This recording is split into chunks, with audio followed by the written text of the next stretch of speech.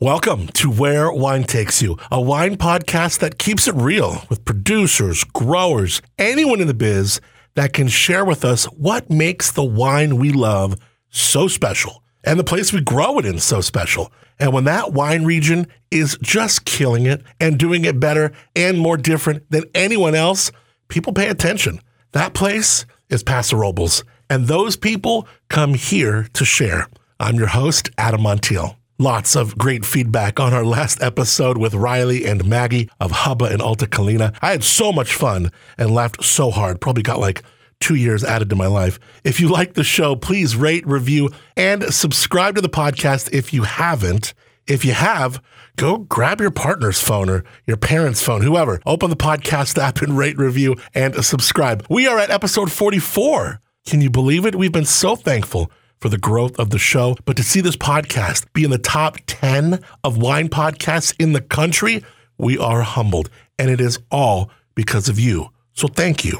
Today's episode, I'm excited. We're going to catch you up on the latest in Paso wine country with Joel Peterson. He's the executive producer of this podcast as well as the executive director of Paso Wine. Some changes to some of these special weekends in Paso. I cannot wait to share them with you. We will get you all the 411 after the conversation with our guests today, which I'm also very, very excited about. Today, we're really getting into that idea of embracing reinvention. I mean, time changes, people change, right? Trends change. And today we're going to talk to a family that has been growing grapes for generations and welcoming some reinvention of their own when they started a wine brand. Also going to talk to a winemaker who has played a major role in some real heritage brands here in Paso at a critical time, not just for the brand itself, but for Paso as a whole. But not just that. Really embraced some personal reinvention as he evolved from making wine to port, now to spirits and more. First, Cindy Steinbeck of Steinbeck Vineyards and later Steinbeck Wines. She's part of a multi-generational family here in Paso that has been involved in the wine business for decades. Her father, Howie Steinbeck, has been mentioned on our show here with Gary Eberly and also has a rich history in Paso. Cindy will share with us a little of that history and also how they themselves embraced reinvention. Along with Cindy, we're going to talk to Steve Glossner, a man with a list of talents and a lot of Paso history. He has made wine at places like Justin, Adelaida, Halter Ranch, and more at critical times for all these brands. I'm also fascinated by someone who produces wine and then makes a successful port label with Paso Port, and then a successful spirits brand with Pendres, and how the creative process is always something that not only he still enjoys, but finds ways to push that envelope, push further into the unknown and unfamiliar to make it more known and familiar, understood, and another notch in the belt of things you can do well. I show up to Paso Port. It's on Booker Road. You drive up a long driveway, a beautiful view of Templeton and Paso. We're in this room that has it all. We're steps away from the big, beautiful still. They got a great couch and table I can set up on and chat with them both. Steve's better half, Lola, even fashions this table on top of a table thing so I can have my mic at the perfect level. So I am super comfortable and I am just ready to go. And yes, I even brought Georgie with me along this time. And Lola took some really cute pics of him while she was walking around with him during the show. I'll share those on Insta. And we got it all today. We got wine, port, spirits. All makes for a very happy Adam. So give me that moonshine, we'll get by. We pass on round till the job is done. Camped out in the trees, it will simplify good company.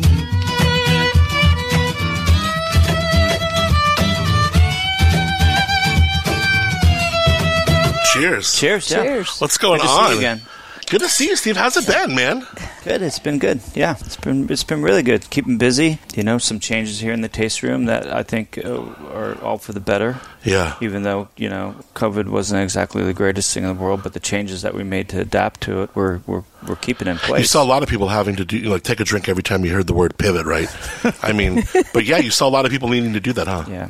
Yeah. And Cindy, I've never met you before. It's really cool Great to meet you. Adam. And I'm I'm really excited to learn about just the history, because there's so much of it with the Steinbeck family. And then I sit down with you, we're doing sound checks, and, I'm kind of getting to know you. And you're like, oh, we're 7 generations back and been farming here since Bible times. I mean, it's crazy. Where does the history for your family begin here on the Central Coast and in Paso? In Paso, in the Geneseo district, named after Geneseo, Illinois, the town from which they came. Yeah. Oh, is that right? 1884, they moved out here, and they immediately planted wine grapes and started their own brand. And we have documentation that they sold wine even way back then. So what are these, your great-great-great-great? I mean, these are up there? It's my great-great. It's my dad's great-grandparents, okay. Yeah. And they were pioneers here. They sure were. There was nothing here then. I mean, so what years would this be? This would be like gold rush time?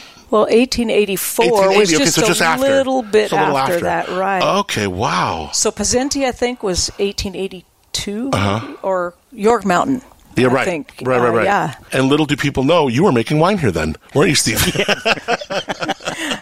Been here for a while. You're so OG here, and what's so cool is I've talked to different people, and I've got a chance to interview people who've crossed paths with you, and it's so cool that, you just go, oh my God, Steve is he's been everywhere. And at really incredible times, really pivotal times for certain brands. Yes, Kevin Bacon effect. Yeah, right, yeah. It's you and then maybe Ken Volk. There's only a few names where everybody has probably crossed paths with at some point. It doesn't begin at Justin for you, or does it? Moving here, it does, yes. Okay, so... Moving to Paso Robles. Where were you before? I was living up in Santa Rosa. Making wine? Making wine and going to school. And then I moved down to Fresno, got a degree there, and moved out to Paso immediately after that in 93. So Paso's super new. There's probably less than 20 wineries. Yeah, exactly, around 20. And you start making wine for Justin. Mm-hmm. And that must have been pretty cool, because you were at Justin at some magical times there. The very early years. Yeah, but the times that really we credit for Justin being put on the map, right? I mean, those were integral times then. Yeah, I think that we were part of a group of people that were getting the word out about Paso and getting some recognition for what we were doing. What does Justin look like that early? Is it just Justin, you, and Deborah talking about things? I mean, is it literally just that? 3 of us, yeah. Yeah. And some people working in the vineyard, full-time people working in the vineyard, but basically the company was 3 of us. And then did you have any idea that some of these wines, some of these blends were going to be kind of the calling card for Paso in a lot of ways? Yeah. For a long time. Well, their mission statement always was to do Bordeaux varietals, and I think the very first isosceles was 1990. The first wines coming out of Justin were 87. And I started on board there in 93. And so that main blend had been released for a few vintages. But then, over the years, the program built on Cabernet Sauvignon moved into a few other blends as well during the time period I was there. And then when you start to see, you and Deborah and Justin are starting to see, whoa, this is going really well. We're doing something. Did you kind of have any idea what you guys would maybe be on the foot of or be contributing to at least? Well, I mean, they were always very driven individuals as far as promoting the brand. He sounds like, I wonder if I've interviewed him a bunch. I like Justin a lot. Is he tough to work for? Was it a tough gig? Demanding gig? I think anyone who has a very strong vision about what they want. I obviously was hired to make the wine. He is basically a sales and marketing guy, so we fought over dollars a lot. Right, yeah, sure. I wanted all the dollars to come into the vineyard and winemaking side, and right. He wanted a lot of promotional, material and traveling and things of that nature to get the word out about the brand. Okay, so from Justin, you go where? Adelaida. That was another brand at a time. So that was right at the time that John Munch's his wife Andre had passed, and they had a brand called Le Cuvier, and John had decided that he wanted to pursue Le Cuvier full time, and so John actually approached me and said, Justin, the years I was at Justin, the growth was pretty phenomenal. We were growing at 50 to almost 100% every year. Wow. We started out at only 5,000 or 6,000 cases, but there was phenomenal growth during that time period. And Is that demanding to go through when it is. When you're being told, hey, we're multiplying this like year after year after year. You're trying to replicate what you're doing, but you're working with brand new sources every year. And so do you feel yourself becoming less attached to it in a way? In a way you're like, It's a little bit like coming to work with a moving target. Yeah.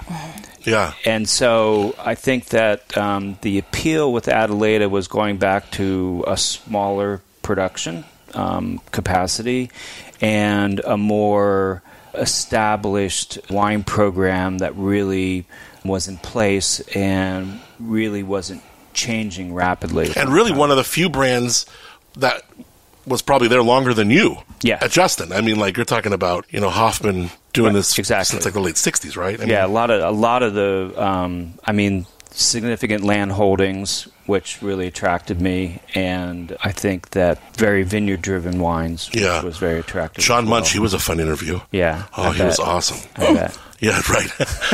So from Adelaide, you go where? Then to start the wine program at Halter. Halter Ranch. Yep. God, that place is blown up, huh? Yeah. Amazing. The Victorian, we stayed in that Victorian before. That place is so cool. Yeah. And I went to high school with Kevin, who's their winemaker now. Oh, okay. In Agora Hills. Uh-huh. I know, small world. So what a cool project to start. I mean, that's... Yeah, they had Vineyard Professional Services had planted out the McGilvery Ranch, the old McGilvery Ranch, when Hans-Jörg had purchased it. But most of the blocks weren't producing yet. And interestingly enough, in 97, I believe, the McGilverys approached Justin about growing grapes for them. The one son, McGilvery's son, was working at Tablas and was learning about propagating nursery material and whatnot. And they thought that diversifying the ranch and growing some grapes would be a good idea. And then, lo and behold, going to Halter and actually working with that block and making a wine program out of it after all those years was, coming full circle.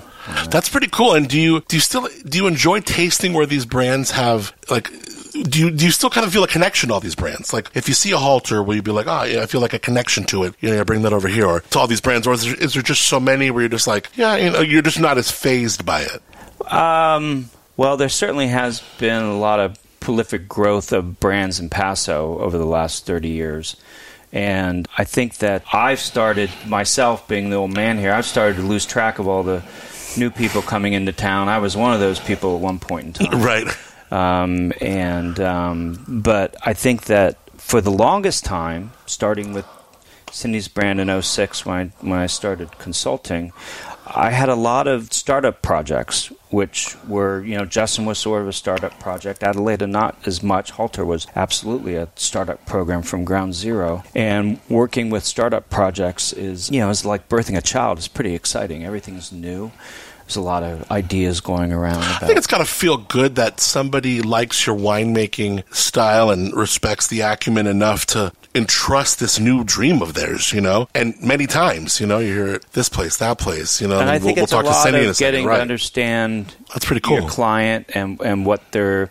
A lot of people, they want to make wine, but sometimes have a hard time articulating what they want. Yeah. And so the key is getting them to articulate that and then trying to meet those needs, whatever they might be. Yeah. I don't know if it was Juan Mercado. Somebody was talking about Anthony Yunt, and they made a good point. He's the winemaker for Denner, but he consults a lot of great brands for someone who's listening, and we've had him on the show. But he, someone mentioned of him, like, yeah, he's a great winemaker, and you can ask him, like, he's like, I can tell you what I would do, but I want to know, like, I want to look through the lens of what you want to accomplish, and you kind of have to put on a different hat in a way sometimes, don't you? Yes. And a lot of that is just being open and receptive to that idea, and then at that point in time trying to flesh it out into something that can actually approach a real product. Okay, from Halter Ranch, where do we go next? So that's when I started consulting after I left Halter. So, and then when does Paso Port start? So Paso Port starts a year after I left Halter. Okay. And why did you start Port? Why did I start Port? Yeah. $1 million question. Yeah. Well, the industry in Paso Robles is more or less built around table wine. Everyone was doing maybe a port wine as part of their portfolio, doing a dessert wine, but there really weren't any brands that were focusing on it as the primary product. It was always kind of a secondary product. And I think that too often port is made from grapes that are too ripe to make table wine from, but we can utilize them as a port program. And my philosophy was always that if they're too ripe for table wine, they're probably a little too ripe for port as well, because port is made from fully mature grapes, not overly mature grapes. And so I thought it would be interesting to try to have a brand not competing with everyone. I wouldn't be competing with my clients, which was a primary goal because they were all table wine programs. Great point. Doing something different that could be a niche market. So then in 2006, Cindy, you meet Steve. Is that right? Or you've known him before that or what? I did not know Steve before 2006. So I had asked around. My family had kind of decided to start a wine brand. And your family's been growing forever. Yes. And it kind of reminds me of like the Miller family in Biennacido. Like here they are, they're growing for a long, long time. They become known for their grapes. At some point they go, hey, like we're doing this. Let's get a winemaker. Let's get a brand together. Absolutely. So I asked around. And so I was sitting in the parking lot of the old Vons store and I called Steve and I said, hey, I hear you make wine. Would you consider working for our family? And his comment to me was, do you think you should interview me? Oh, good idea. So Lola was actually at the dining room table That's when I first met Lola. Is that right? Really? Doing that interview. Yes. No way. So basically... Were you even did you even care about the interview anymore? Were you just like totally struck? Oh boy, well that's a whole story in and of itself. I know, we got to bring Lola over here. No. And so we're sitting at the table talking about Steinbeck Vineyards, the history. Steve is listening intently about what our dream is. And he said, look, Cindy, I have made really nice wine for people that didn't have a plan to sell it. He said, I don't want to do that anymore. If you want me to make your wine, I need you to understand that this is important, that your family, and I'm pondering, 7-generation story, passion, love the land, love people, we can do this. And I said to Steve, I'm not asking you to make Paso Robles' best wine. I'm asking you to make the best possible wine off of Steinbeck Vineyards. And he paused as he does, and he said, I can do that for you. That's really cool. And that was 16 years ago. And what was it that made you guys, a family, you or whoever, made this move and pulled this trigger, want to start a brand? So when I came into the industry back home after a different career in 1997, I watched my dad farming and not marketing. And that's a dangerous position to be in. And so I, with more of a marketing brain, said, let's start a wine brand. And he said no twice. Now, why would he say no? If you're going to head it up, what?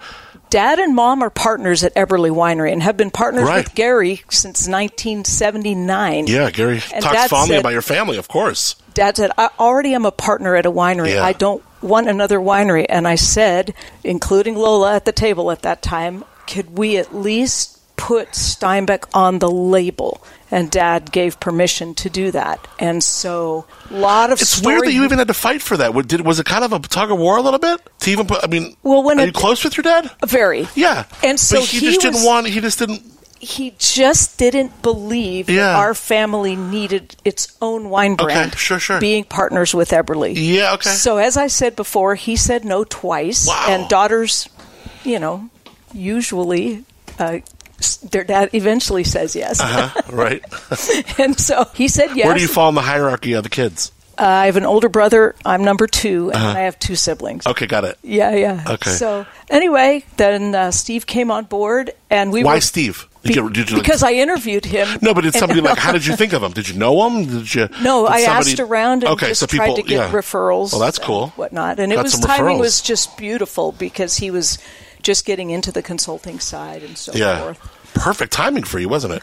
It was 2005, 2006 was a booming time for not only Paso Robles but the industry as a whole. Yeah, the stock market was doing incredibly well. People had a lot of discretionary income to be spending, and doing a wine brand was cool. All the subprime mortgages were going out. Yep, and we had a few years until things came crashing down a bit. So it was a big time, and it was a big time for Paso wine. And then even you talk about the wine. I mean, the wine was kind of going through one of its big growth spurts. Then you look at 2007 and how many people made great wines in 2007, and so it was a really exciting time for Paso right then. It was. There was a lot of not just for the wine industry, but just tourism as a whole and transformation of downtown and the new restaurants, the new shopping businesses, and I mean every month it seems like something new was opening up and happening back then. I remember I moved here in 2003, and I remember like Vinoteca.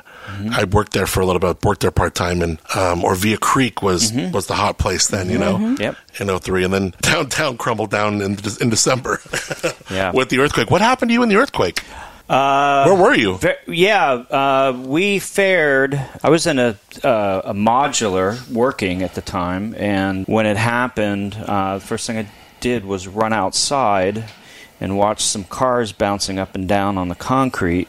And we had some minor losses, but Halter Ranch at that time was small.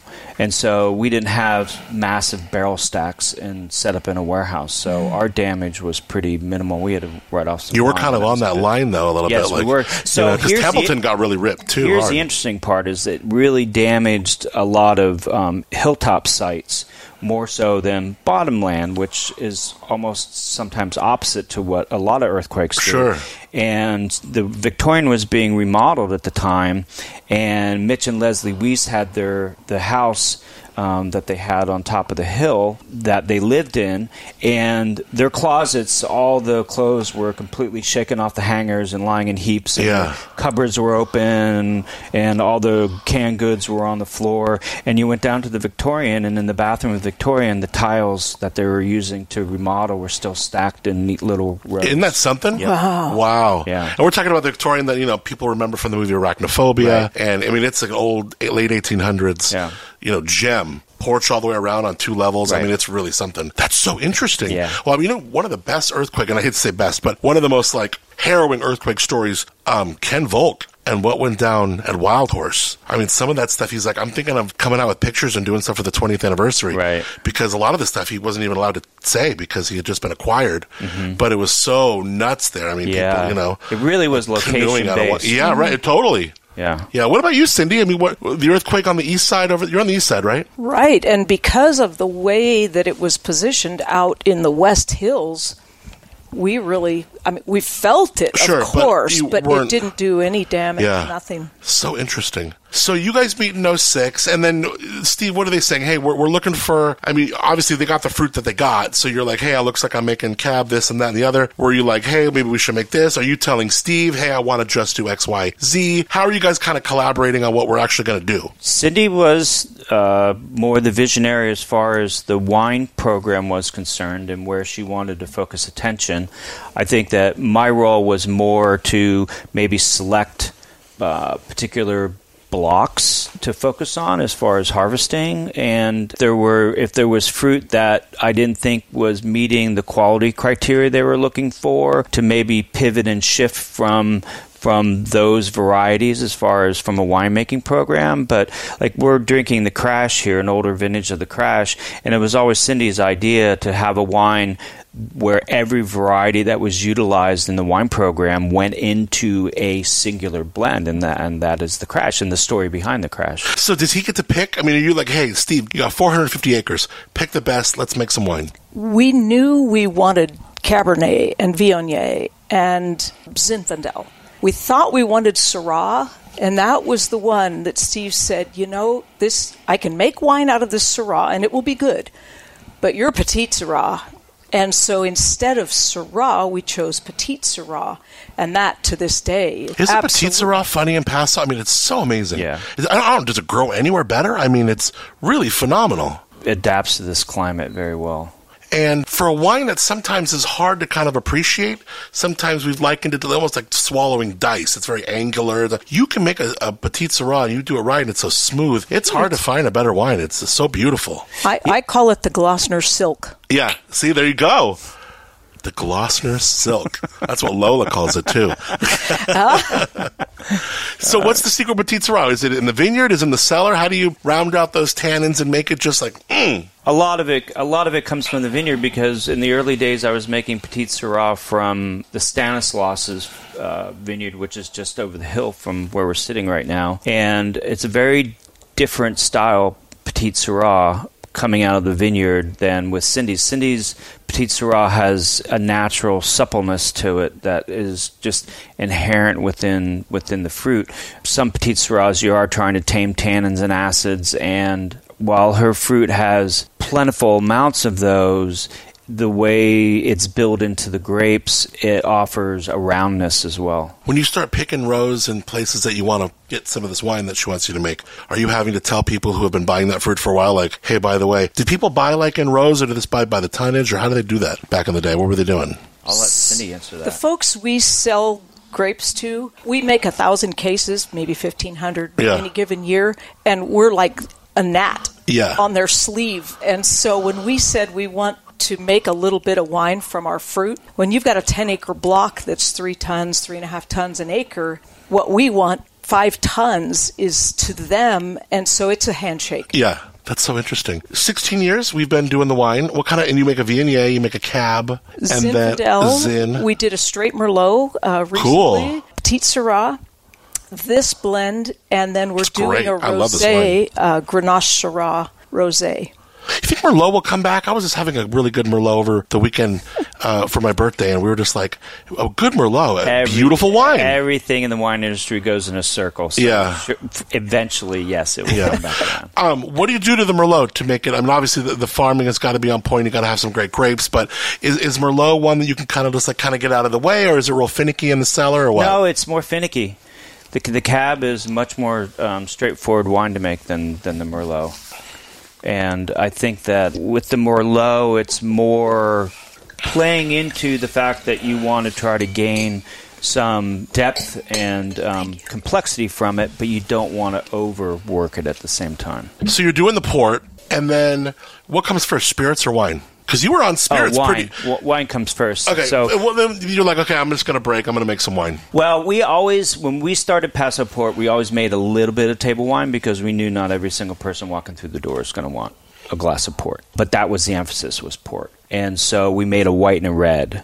And Procaso, as a table wine brand, was a client for a number of years. And then they left town and moved away. And when they moved away, we took the brand over. How many clients can you have a harvest before it starts getting like, this is ridiculous? Well, a lot of it depends on size. I mean, I think at one point in time, I might have had 7 or 8 clients. Are they asking different things of you? Like maybe some are just picking your brain, some like want you crushing. And I mean, is that a spectrum, or is it just like you do one thing for a client? Yes. So it's been simple enough that we take it from the grape to the bottle. I've never been a consultant that just comes in every once in a while, checks on the wine, checks on the blends, makes the blends. It's always been, we'll work in the vineyard, we'll take the fruit, we'll ferment it, we'll age it, and then we'll bottle it. And from after it gets bottled, then it's the client's responsibility to get out there in the market and sell it. So the relationship has been the same for every client I've ever worked for as far as that goes, so that everything can dovetail together. Yeah. But I think that the part in choosing people to work with is not only, the individual's personality and knowing that you can mesh and communicate well together, but it's trying to find a degree of differentiation so there isn't overlap in what you're doing. Oh, that's interesting. Do you have people who you don't mesh with over the years? Oh, of course. And then do you just say, okay, next vintage, we're done? Or do you say, hey, the money's good, I like the relationship, I like being a part of this brand, I think the brand itself has promise, even though they're kind of, a jackass, but I'm going to try and make it work. How do you even... If you do your job, you know that on the front end. Yeah, and you're not finding out about it on the back end. Yeah, but... So there's a number of sometimes you probably found out on the back end. Sometimes you do, and that's unfortunate when that happens. But if you can interview one another well, you get a pretty good feel as far as where they're coming from and what they're looking for.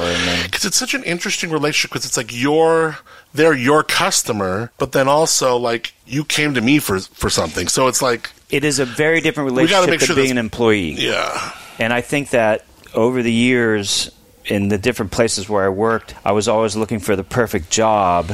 And I say this with all honesty, that I wasn't a very good employee. in that regard, I wanted things done a certain way, and if they couldn't get done that way, then often that led to some clashes. Who feels that? Is it like the owner? You're having clashes with the owner, or like clashes with people in the cellar? Like, no, you like Gordon Ramsay in the cellar? It's mainly ownership, because ownership is carrying out the philosophy of the brand. So it's just and when you're consulting, it's very much of a give and take relationship, like a marriage. Yeah, and so it's a dance. It's much more. I find it much more satisfying, gratifying to be in that kind of relationship, business wise. Yeah. What's easier? Is it easier doing it for yourself, or is it easier not having all the worries that come with your own brand and the responsibilities that come with all that, and then just say, hey, I'll make the wine and be the winemaker, but you worry about this, that, and the other? Yeah, I probably won't be too politically correct with. I don't want you to be. I want you to be real.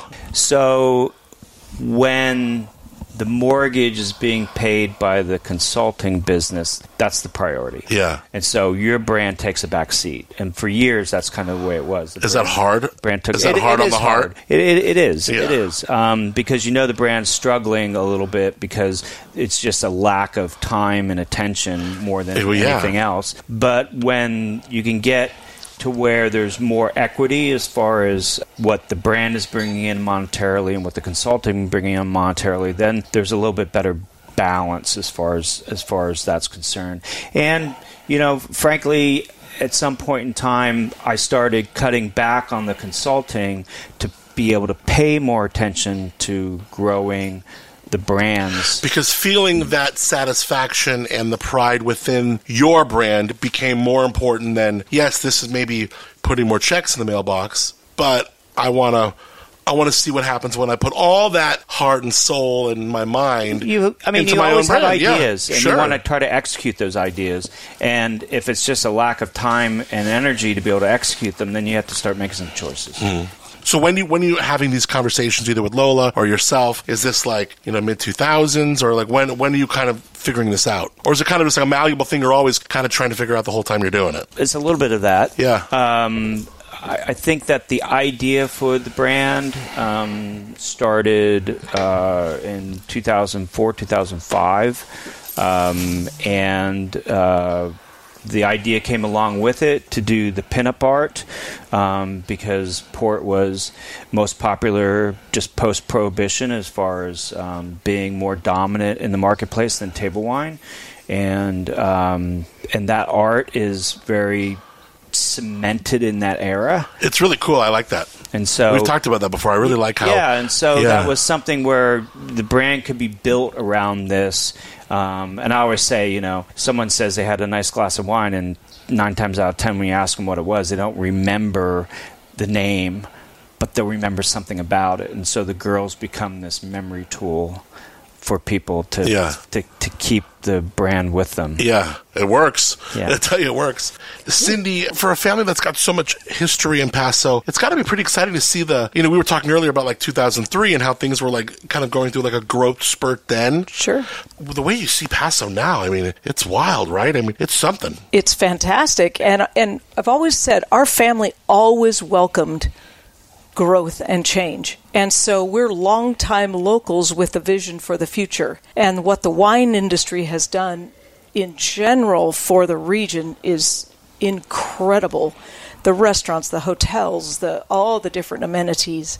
And then, when you think about the fact that we're a gathering place halfway between 2 major metropolitan areas. Yeah. So it's great, and our family, I believe, has always embraced that, even from 1884 when there was, 2 wineries or 3 wineries at that time, to today. Think there's any of that wine in a bottle still somewhere, Steve? I'm sure. Who's got it? Not me. It's probably buried in a ditch somewhere in the back. I know. 40. Dude, Cindy, you're so right. That's probably true. I don't know. What's the oldest wine you've tasted out of Paso? In the 70s, HMR. Yeah. Yeah, I did a 75 like Chardonnay from HMR. Yeah, we've tasted some of Gary's 70s. Yeah, 77. And then 77. And John tasted a number of old wines that John had made under the Adelaide label that are like late 70s to early 80s. Isn't it cool to see the ageability of Paso? Yeah. Like, and sometimes you'll have a wine that's kind of old and you're like, oh, okay. But that can happen anywhere. But you taste some wines and like some of these wines, you're like, wow, that's... Yes. I think that the winemaking style was a little bit different back then. I think that there's been an internationalization of wine style and more immediacy. This is where I kind of feel like I'm a little bit of a dinosaur in that regard, is because the way I learned about wine and came to love wine was really through European wines back on the East Coast. And where are you from? Pennsylvania. Okay. And I went to school in upstate New York. Okay. All right. So, so in my mind, an expensive wine, part of the reason why it is costly is because of the ageability, the fact that it isn't made to drink immediately.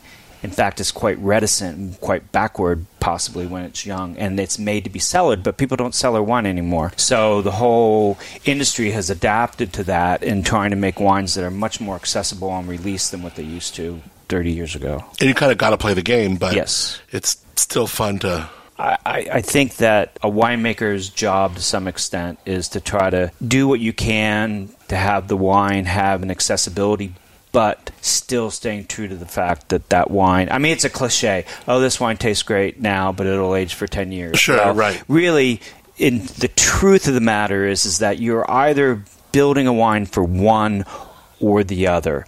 And the hard part is finding the balance where you can have some immediacy, but also really stay true to the fact that the wine's going to age in the bottle. See, that's really interesting. Like if you have a wine and it's being made for complete ageability, it might not taste that great in the beginning. No. And that I phrased the Glossner turn, because our current release on the cab is a 16, and that is sweet spot, because that cab has taken that turn where I believe it's much more integrated. That's your current release, 16? A 16. A lot of people can't afford to do that, though, huh? I know. That's tough. I mean, There's an economic commitment to that. That's what's really cool. I mean, we talked to brands like Kukula, some other ones were like, hey, we're going to keep this an extra year and a half. But I mean, 16, that's really something special for your customers to be like, hey, we've aged this for you. We've done... And that when we open the bottle, pays off. It will still age for 10 more years very well, but it's, to me, taken that turn and is good to go. But you're the marketing gal. You never want to be like, hey, where are my 19s? I gotta sell, right? He's like, Cindy, sell the wine. We don't need to save this stuff. And I'm like, Dad, it's made to age.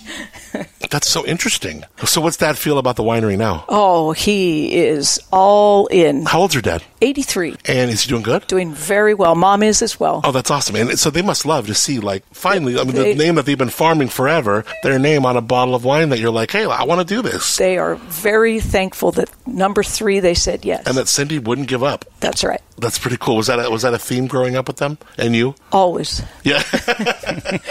Cindy was tenacious. Yeah. What was another one? What was another one in your past with them that worked? Was it a car? Was it a certain thing? Can you think of something back growing up with them that, oh yeah, that MO works with them? Oh, not that I want to say out loud. Yeah. Right. No, I can't think of anything. Right. That's pretty cool that he's like, hey. I believed in it. I believed in my dad's grape growing. At that time, we were selling grapes to Fetzer and Meridian, and that was paying the bills, but it was a $6 bottle of Cab. And I was like, no, Eberly is doing a great job with Steinbeck Cab.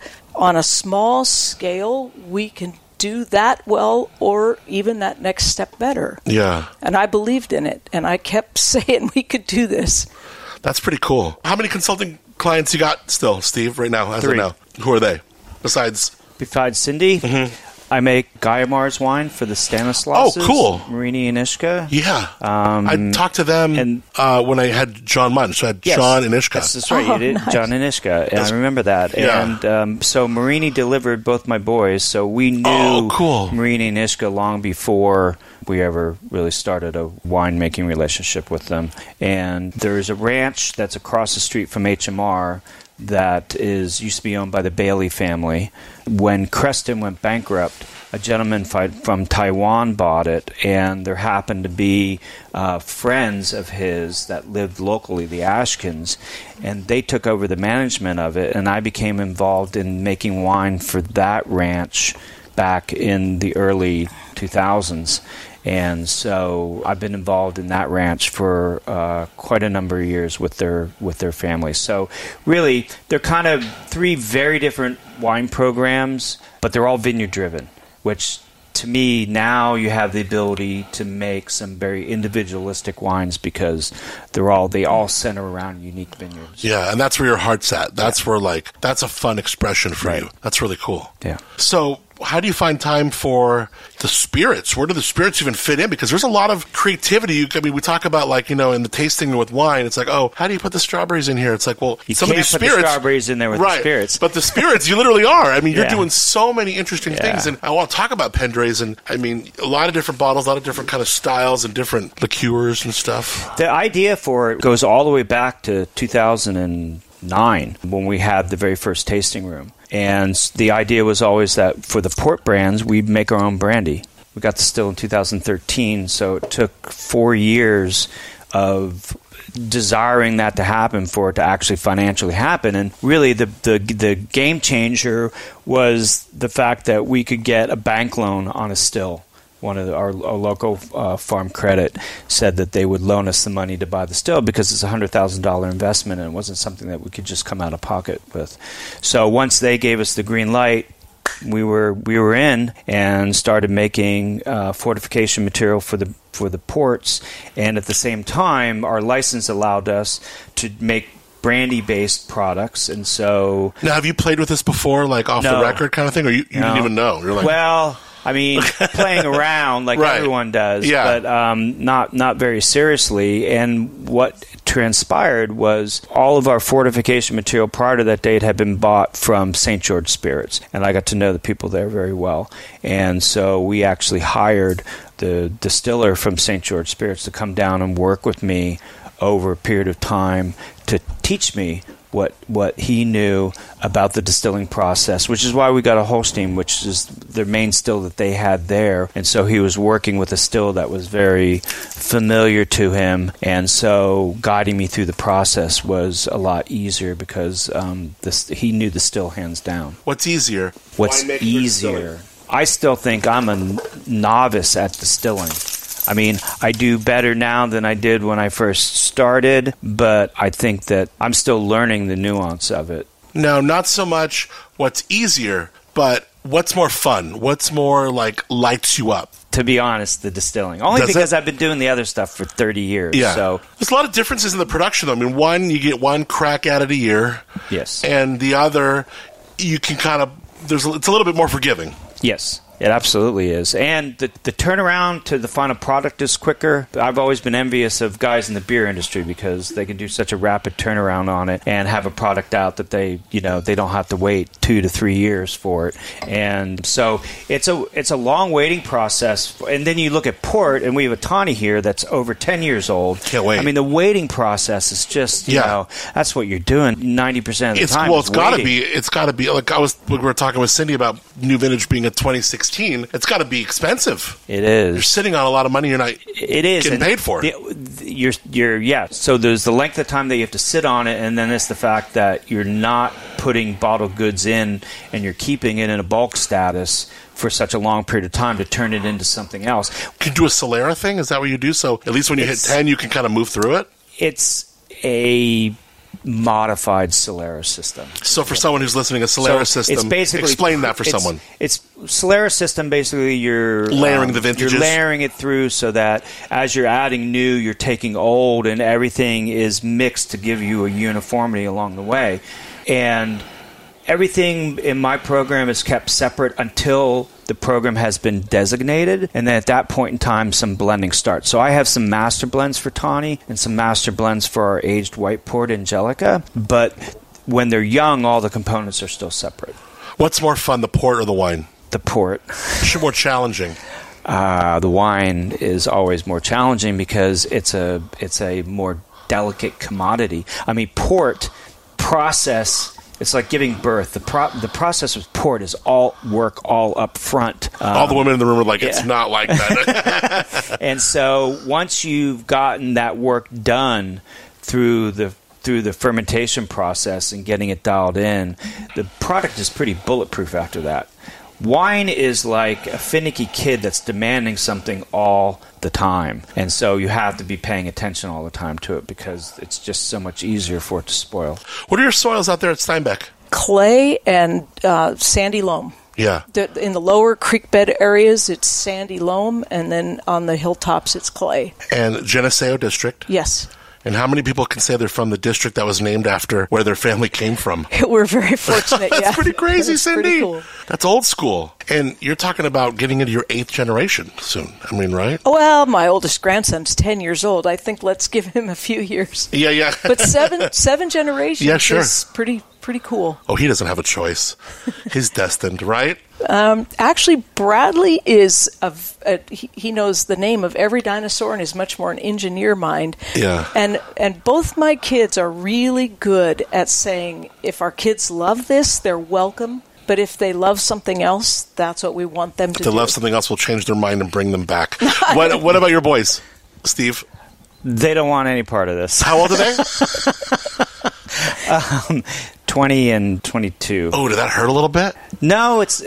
I'm glad that they're that age. It's a great age, and you think they'll change their mind? I don't know, but the one is Lola's hoping that Lola's over there like, maybe. Who knows? Is it kind of like, come crush with me? I'm going to be doing. Do you kind of like try and bring them in, or is it like we're over that? I have done that in the past, but I think that, truth be told, I think they see that this is a 7-day-a-week job, and I'm not so sure that they're that keen on that.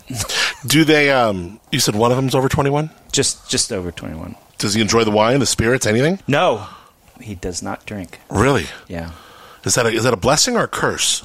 I don't think of it one way or the other, to be honest with you. I mean, we let him try stuff when he's curious about it, but it's not to his taste palate at this point in time. They're still soda kids. You check if they were adopted, or you check if they were like, are you mine? Are you mine? I'm going to go to 23andMe and see if you are mine. Our youngest likes champagne. I have to admit that. Oh, that's cool. You ever want to make a sparkling or like play with some things like Pet Nat or this? We did make a sparkling wine, and it's funny, when Brian started the sparkling wine program for Steinbeck, I said, "Look, I've been there, done that. This is your project." Yeah. Because sparkling wine, it's like, if you do it the traditional method, every bottle is its own fermentation, and unless you have, even as ridiculous as the wine equipment costs, sparkling wine equipment costs twice as much as that. And when you're working it by hand, it's just a lot of labor. And Lola and I knew, I started the sparkling wine program because I loved champagne, and I found out that, for the cost of getting involved in a sparkling wine program, I could have taken a bath in Dom Perignon. Right. You're so heavily invested in such a period of time. Unless we're going to charge like $130 for this bottle, exactly. Like it's not going to work. You're never going to make a profit on it. But you see some people doing that. I got to look at like Nicole from Stolo, or formerly Stolo, what her and Lucas are doing with Haleotide. It's a love affair. It's a love affair. That's what it is, and it's diving in deep, and it's a great way to put it. It's a love affair. Yeah. But you've had a love affair with a lot of different mediums. Yeah, because I'm always curious about things, I think. You ever try Pet Nat?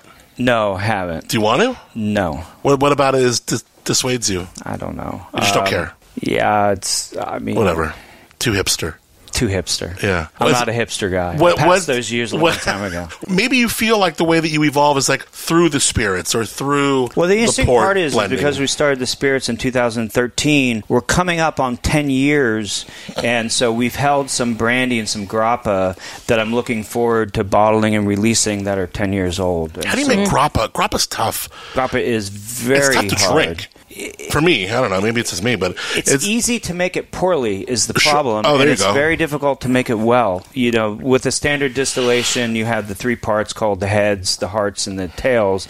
And the hearts is where the ethanol is, and that's the part that you keep. And you need to make the cuts to eliminate the heads and eliminate the tails. And with grappa, the window to gather the heart is such a shortened window compared to distilling wine that unless you're really on it, it's very easy for tails to get into the product and make it harsher because of that. And so I think a lot of people, grappa for most people is very visceral. They either love it or they hate it. And it's all. And do they love it because of, like, I remember listening to Janelle talk about grappa, and it's almost like, you could see her hearkening back family and times, and like there's memories there. Like, it's a deep thing. And me, I just go, oh my God, it tastes like 89 octane. Like, you know what I mean? Like, everyone who loves grappa has had that special bottle at some point. Yeah, okay, so that's what it is. Yeah. And then what about other stuff? You're doing liqueurs, are you doing like nocinos? And yes. So because I'm looking behind you, and you have like a portfolio of right. So the nocino is something that we got introduced to when we were visiting Italy, and one commodity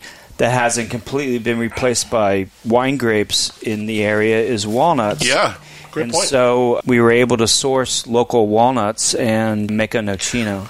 And that was a lot of fun. That ages for a period of time, so there's about a year involved in the aging process on it. So where do you get the inspiration for the stuff that you do? Like, I'm about to taste your chamomile. Right, so you're going to try the chamomile, and that was another inspiration from Italy.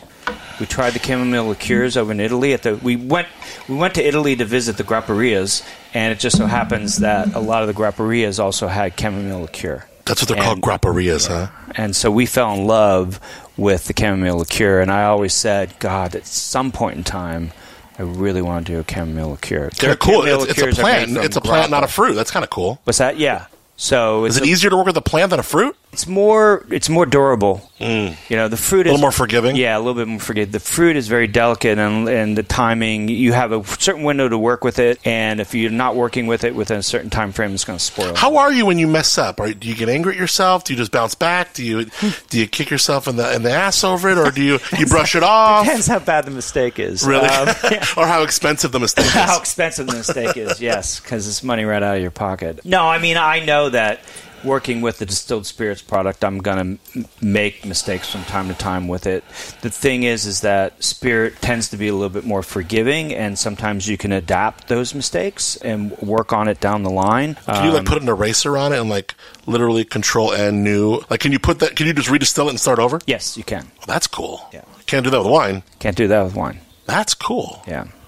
So, nocino, the chamomile. We've got orange, spiced apple, walnut, blueberry, chamomile. Wow. And then the other spirit that we started making that's really my favorite is an Amaro. Oh, cool. And Amaros have kind of caught back on in the whole craft cocktail community. Craft cocktail oh, my God, scene. Yeah. Especially local. Are you selling it to local bars? Yeah. I was going to say, like Sidecar and this and that. They would love stuff like that. And so, all the spirits are kind of based on a recipe, whereas wine, you don't really have that formal recipe that you're working with. But the thing that's interesting about the Amaros, the base on it is blood orange, which I think is interesting in and of itself. And then we've got about 20 different roots, spices, and herbs that are added to it as flavoring agents, bittering and flavoring agents. Did you find yourself a natural talent in these profiles like you had with wine, or did you have to learn this a little more? There is some crossover that you can use if you've been making wine to the spirits.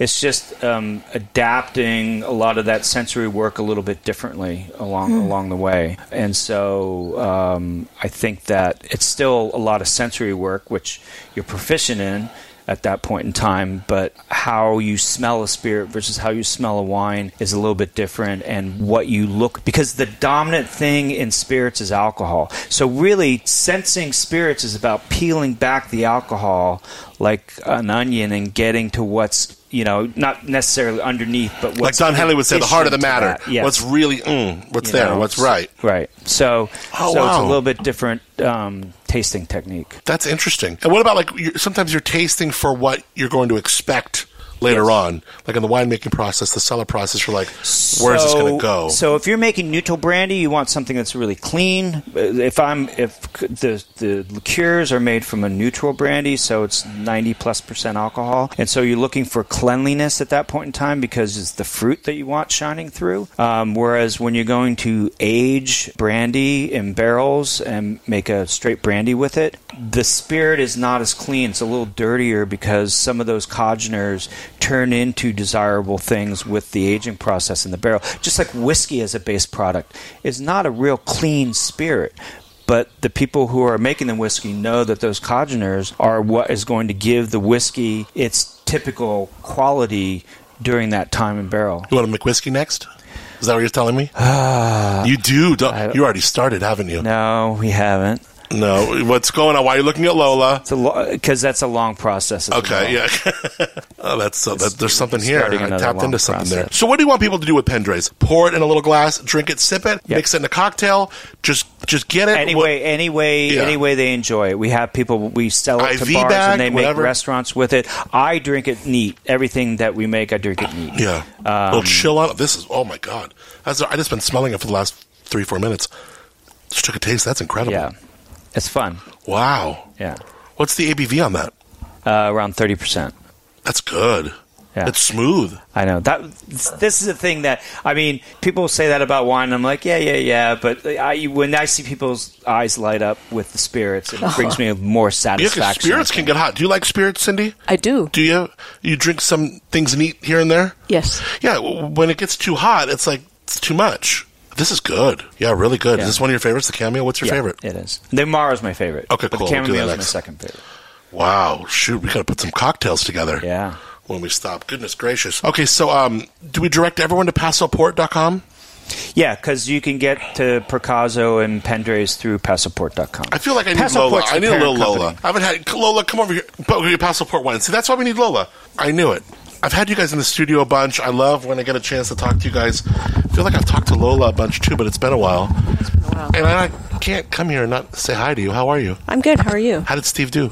I think he did pretty good. You did pretty good? I think he did. He did a really good job. What was some of the conversation? Because you were listening with Corinne over there. When we talk about some of the history and the trial and error, and and you're listening to Steve kind of like sound off about it, what are you thinking? And being that you've been along the ride for this journey as well. Well, I think he holds back quite a bit as far as some of the things he says, and I understand why. Because I'm married to him. Right. I mean, I think he's obviously very passionate about what he does. And it comes out, I think, in everything that he makes. You can see it in his products. You can see it in the spirits, in the wine, in his clients' wines, his customers' wines, the ports. He's very dedicated to putting something out there that he stands by and that he would want to drink himself. He's very humble. He's been around a long time in the community, and he's a pretty humble guy. Yeah, that with time brings humility. What are you more excited about? I mean, are there aspects being in the business end and listening to what Steve is going through with production, and you're along for the ride? Are there aspects of the wine, the spirits, the port that light you up? And I think it all does. Mm-hmm. I mean, long story for another time. What brought me here to Paso was a Justin wine that he had made that I didn't know he had made, and didn't meet him for 15 years later. And that's what brought me here to Paso. You sit across that table from him. Were you as struck by him as he had to have been by you? That's a story for another day. Oh my gosh! So you're with them. Cindy's kitchen table. Yeah, it was more of an interview, to be honest with you. Yeah, and I don't think I knew his history. And where he had come from at the time. I knew he was a winemaker from the area, but we were interviewing more than one winemaker. It wasn't just Steve. But was that crazy that you ended up being with Steve and he had that wine, made that wine that brought you to Paso? It was very weird. It was very weird because I met him through Cindy. Yeah. So that was the communication. And then Cindy, you married them. You officiated their wedding? I sure did. Wow. Back in 2009. How did you guys do your vows? Did you write them, or we did you? Wrote them. Yeah. Is he a romantic guy? Pretty much. Yeah. Look at this. Can be when I try. Yeah. Oh. This is real. This is really cool. And you married them, Cindy. I did. Wow. Yes. So cool. Well, I've always loved having you guys on the air. It's so much fun. I always love seeing you, Lola, Steve. It was really fun to meet you, Cindy. You as well. Yeah. Was this fun for you? It was a blast. Thank you. This was really cool. So how do people find Steinbeck Wines, taste your wines, and learn more about you? SteinbeckWines.com. We have a tasting room. We prefer by appointment. We do take some drop-ins during the weekdays, 7 days a week. What are you learning is the upsell here? Is it like people are coming in for the wine, let's get them into the spirits before they leave? Or if they're here for the wine, let's just try and get them to join a wine club and we're good? Or if they're in for the spirits, don't forget the wine. I mean, how do you kind of treat all three? We offer like 4 or 5 different tasting options. So you can do all wine and port, spirits. Are people led here because they know there's such a diversification? I think that's pretty cool. They're looking for different things. Like a lot of people come here for port still. Yeah. That's where we started. You're right. A lot of people come in for the spirits. wines. We weren't really known for our wines. We have quite a few people coming for that, but I think we convert them once they come for either port or spirit. We convert them over to trying our table wines as well. And now, why don't you just call the winery Steve Glossner made this? Yeah. Right? I mean, like, hello. I mean, if you've been listening the last hour, it's like... I know. Even though Pendray's... I'm buying the URL right now. Pendray's Steve Glossner made this.com. And... no, Pendray's, that's the distillery, though. Yeah. What about the Percaza? Where'd that come from? That was what the client called it, and we kept, because we took the brand over and we wanted to keep the clientele. We made some minor changes in the label design and things of that nature. We wanted to keep their wine club membership in place, and so we really didn't change that much in the course of taking that brand over. And so, I don't know. I've always been... I mean, there's a lot of wine brands out there that is someone's name, first name, last name, middle name, whatever it might be. I somehow wanted the brands to be able to stand on their own without necessarily my involvement. Yeah. Which is kind of think why... why do you think that, Lola? What were you going to say? We did consider doing a separate label at one point called... Steve Glossner made this. Glossner Vineyard Series. Glossner Vineyard Series. We did. I'm okay with that. That sounds good. And we did. Sounds really good. We did. And kind of like the Touriga that you're tasting right now, where you have just maybe 2 barrels that come from that, that vineyard or whatever it was to try to do that. But that's kind of come and gone. Pandemic kind of slowed things down on forward thinking with... What's the pricing of the wines? Lola can tell you. Yeah, Lola, where do they sit? They range from the high 20s for the whites and the rosé up to 50, maybe 52. Yeah, they're great. I mean, they super over-deliver. They're beautiful wines. Yeah, I say Steve Glossner Series, $98. We go for it. We just go home run. We swing for the fences, Steve. Cindy, it was so much fun to hang out with you. Thanks for hanging out. Thanks, Adam. SteinbeckWines.com. That's right. Union Road. Yes. Steve, thanks for being here, and thanks for having me. Appreciate it, Adam. This was fun. It's been fun, yeah. You're still going to try this tomorrow before you go. Oh, my God, of course. I'm probably going to stay an uncomfortably long time and buy a lot of spirits. So, yeah, this is the podcast ending, but, I'm going to probably hang out for a little while. And Georgie. Thanks for being so nice to Georgie. Lola actually walked Georgie around. That was so sweet of you. I did. He was a good boy. Sweet dog. Very, yeah. My dogs are going to be very jealous. Oh, because they're going to smell Georgie. Mm-hmm. Yeah, it'll be a year in a month. He's so cute. I got great pictures for you. I'll send them to you. Oh, you're so sweet. Yeah. Cool. Well, cheers, guys. Thanks for sharing Thank you, Adam. The history of both the Steinbeck family, the farming, and the wine in the last 16 years. And then, Steve, your journey, and Lola with the different brands here. It's so exciting. It's been a fun one. To see where wine takes you and to share it with me, it's been really cool. Thank you. Yep. And cheers for sharing where wine takes you. And cheers. Give me that moonshine, we'll get by. We pass on round till the job is camped out in the trees. It will simplify good company.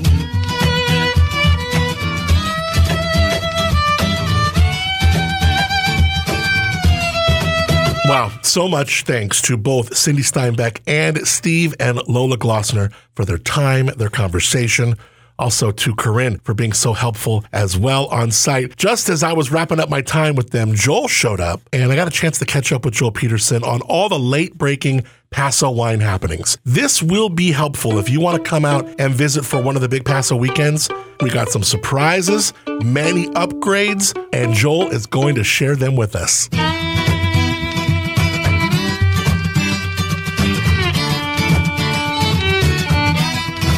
Cheers.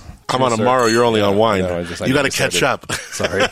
Well, you came a few minutes into that interview. Wasn't that interesting to listen to? Yeah, always fun catching up with you and your interviews. And I mean, obviously, I've known Steve and Lola for a while. And in a previous life, I actually worked them briefly. Really? When I was at Solterra, we did some work with these guys just briefly. Oh, yeah. You didn't tell me about the... I got his whole resume. It was very short. Short. But no, they were doing the whole thing of are we Percazo? Are we Pendray's? Oh, sure. Are we, what are these things? And we were just figuring out some branding stuff. So yeah, I feel I learned, because I've had Steve and Lola on the show several times throughout the years, but I feel like I learned way more this time. I had so much fun with them today. Yeah, and I mean, the winemaking prowess is amazing. I moved here because of Justin myself, so it's I did the Harvest of 01 under Jeff Branco. Well, his winemaking is so good that it actually got really Lola. Well. That's so incredible, that story. And then that's so neat. Cindy Steinbeck's awesome. She was one of the first people I met. She was really fun to meet. 20 years ago. I really liked meeting her. Yeah.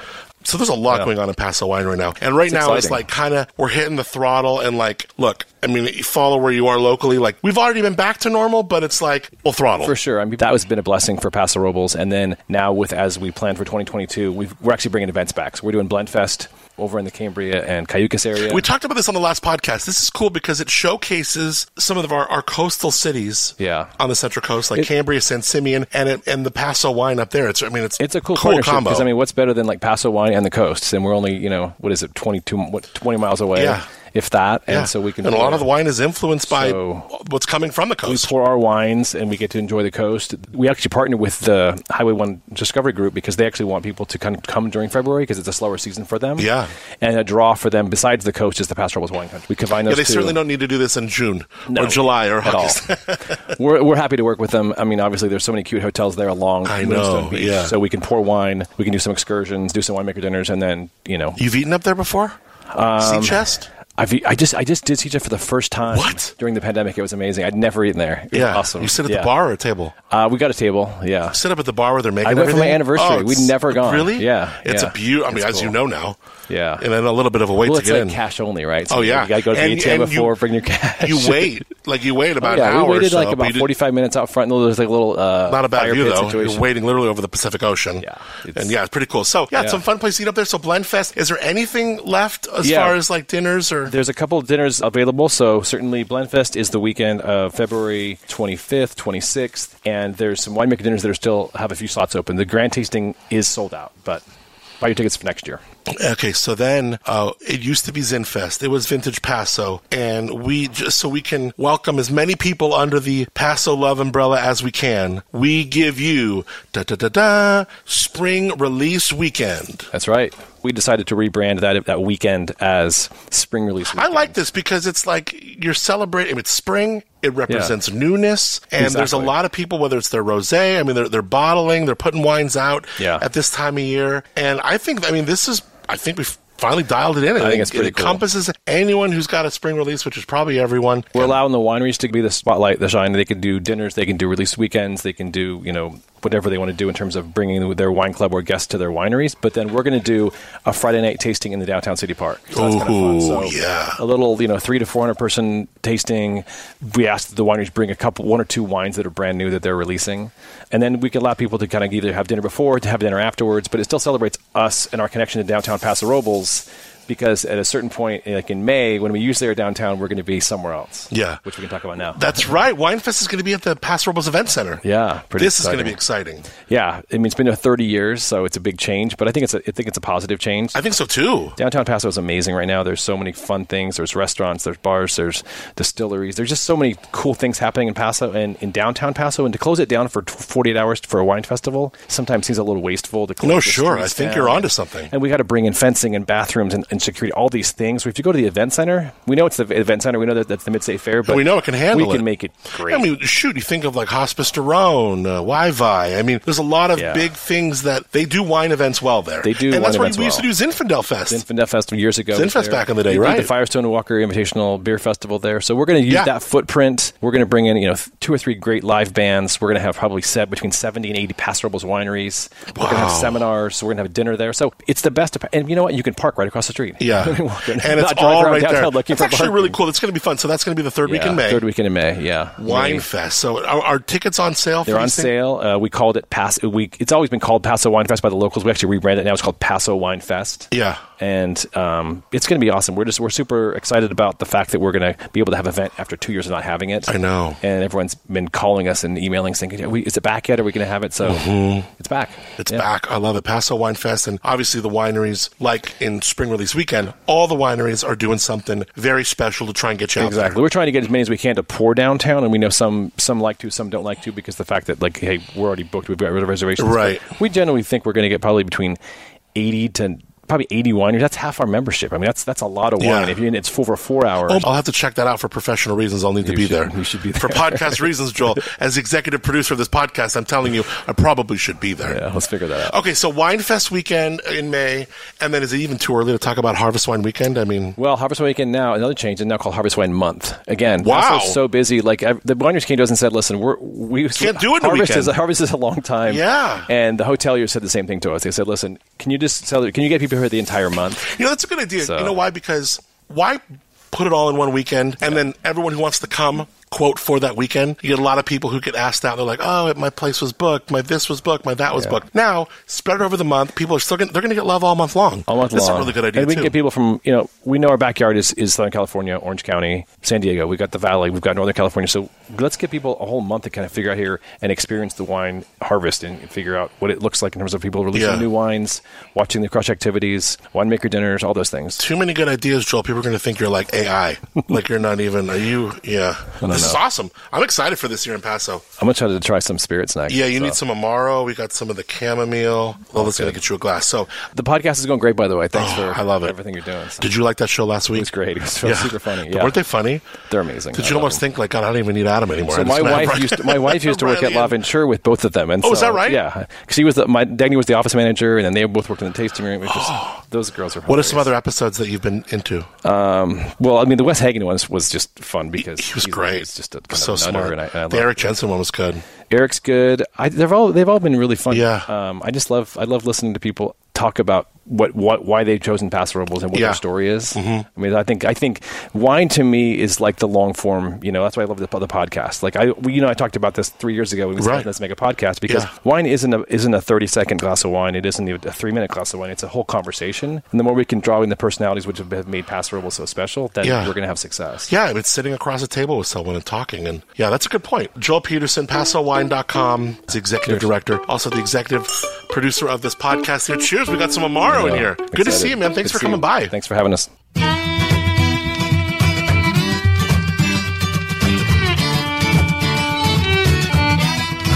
Thanks to Joel Peterson for the chat and to he and his team at Paso Wine for all the good things they are always doing to further Paso wine country. Wow, jam-packed show today. Thank you for hanging out. Make sure you visit PasoWine.com for any and all things Paso.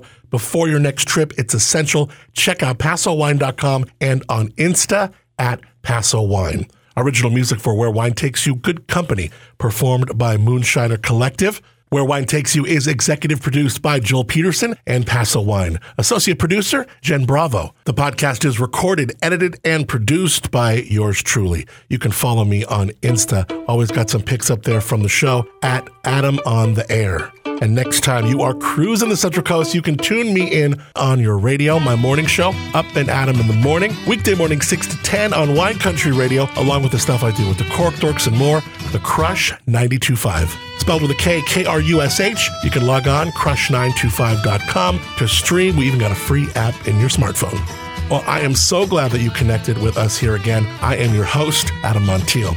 Until next time, grab that glass, fill it with some Paso wine, lift it high, and cheers to maybe finding a place in your life where you can embrace reinvention and always enjoy sharing where wine takes you. And give me that moonshine, we'll get by. We can pass on down till the job is camped out in the trees. It will simplify good company. Give me that moonshine, we'll get by. We can pass on down till the job is camped out in the trees. It will simplify good company. Give me that moonshine, we'll get by. We can pass on down till the job is camped out in the trees. It will simplify good company. Give me that moonshine, we'll get by. We pass on round till the job is dry. Camped out in the trees, who will simplify in good company.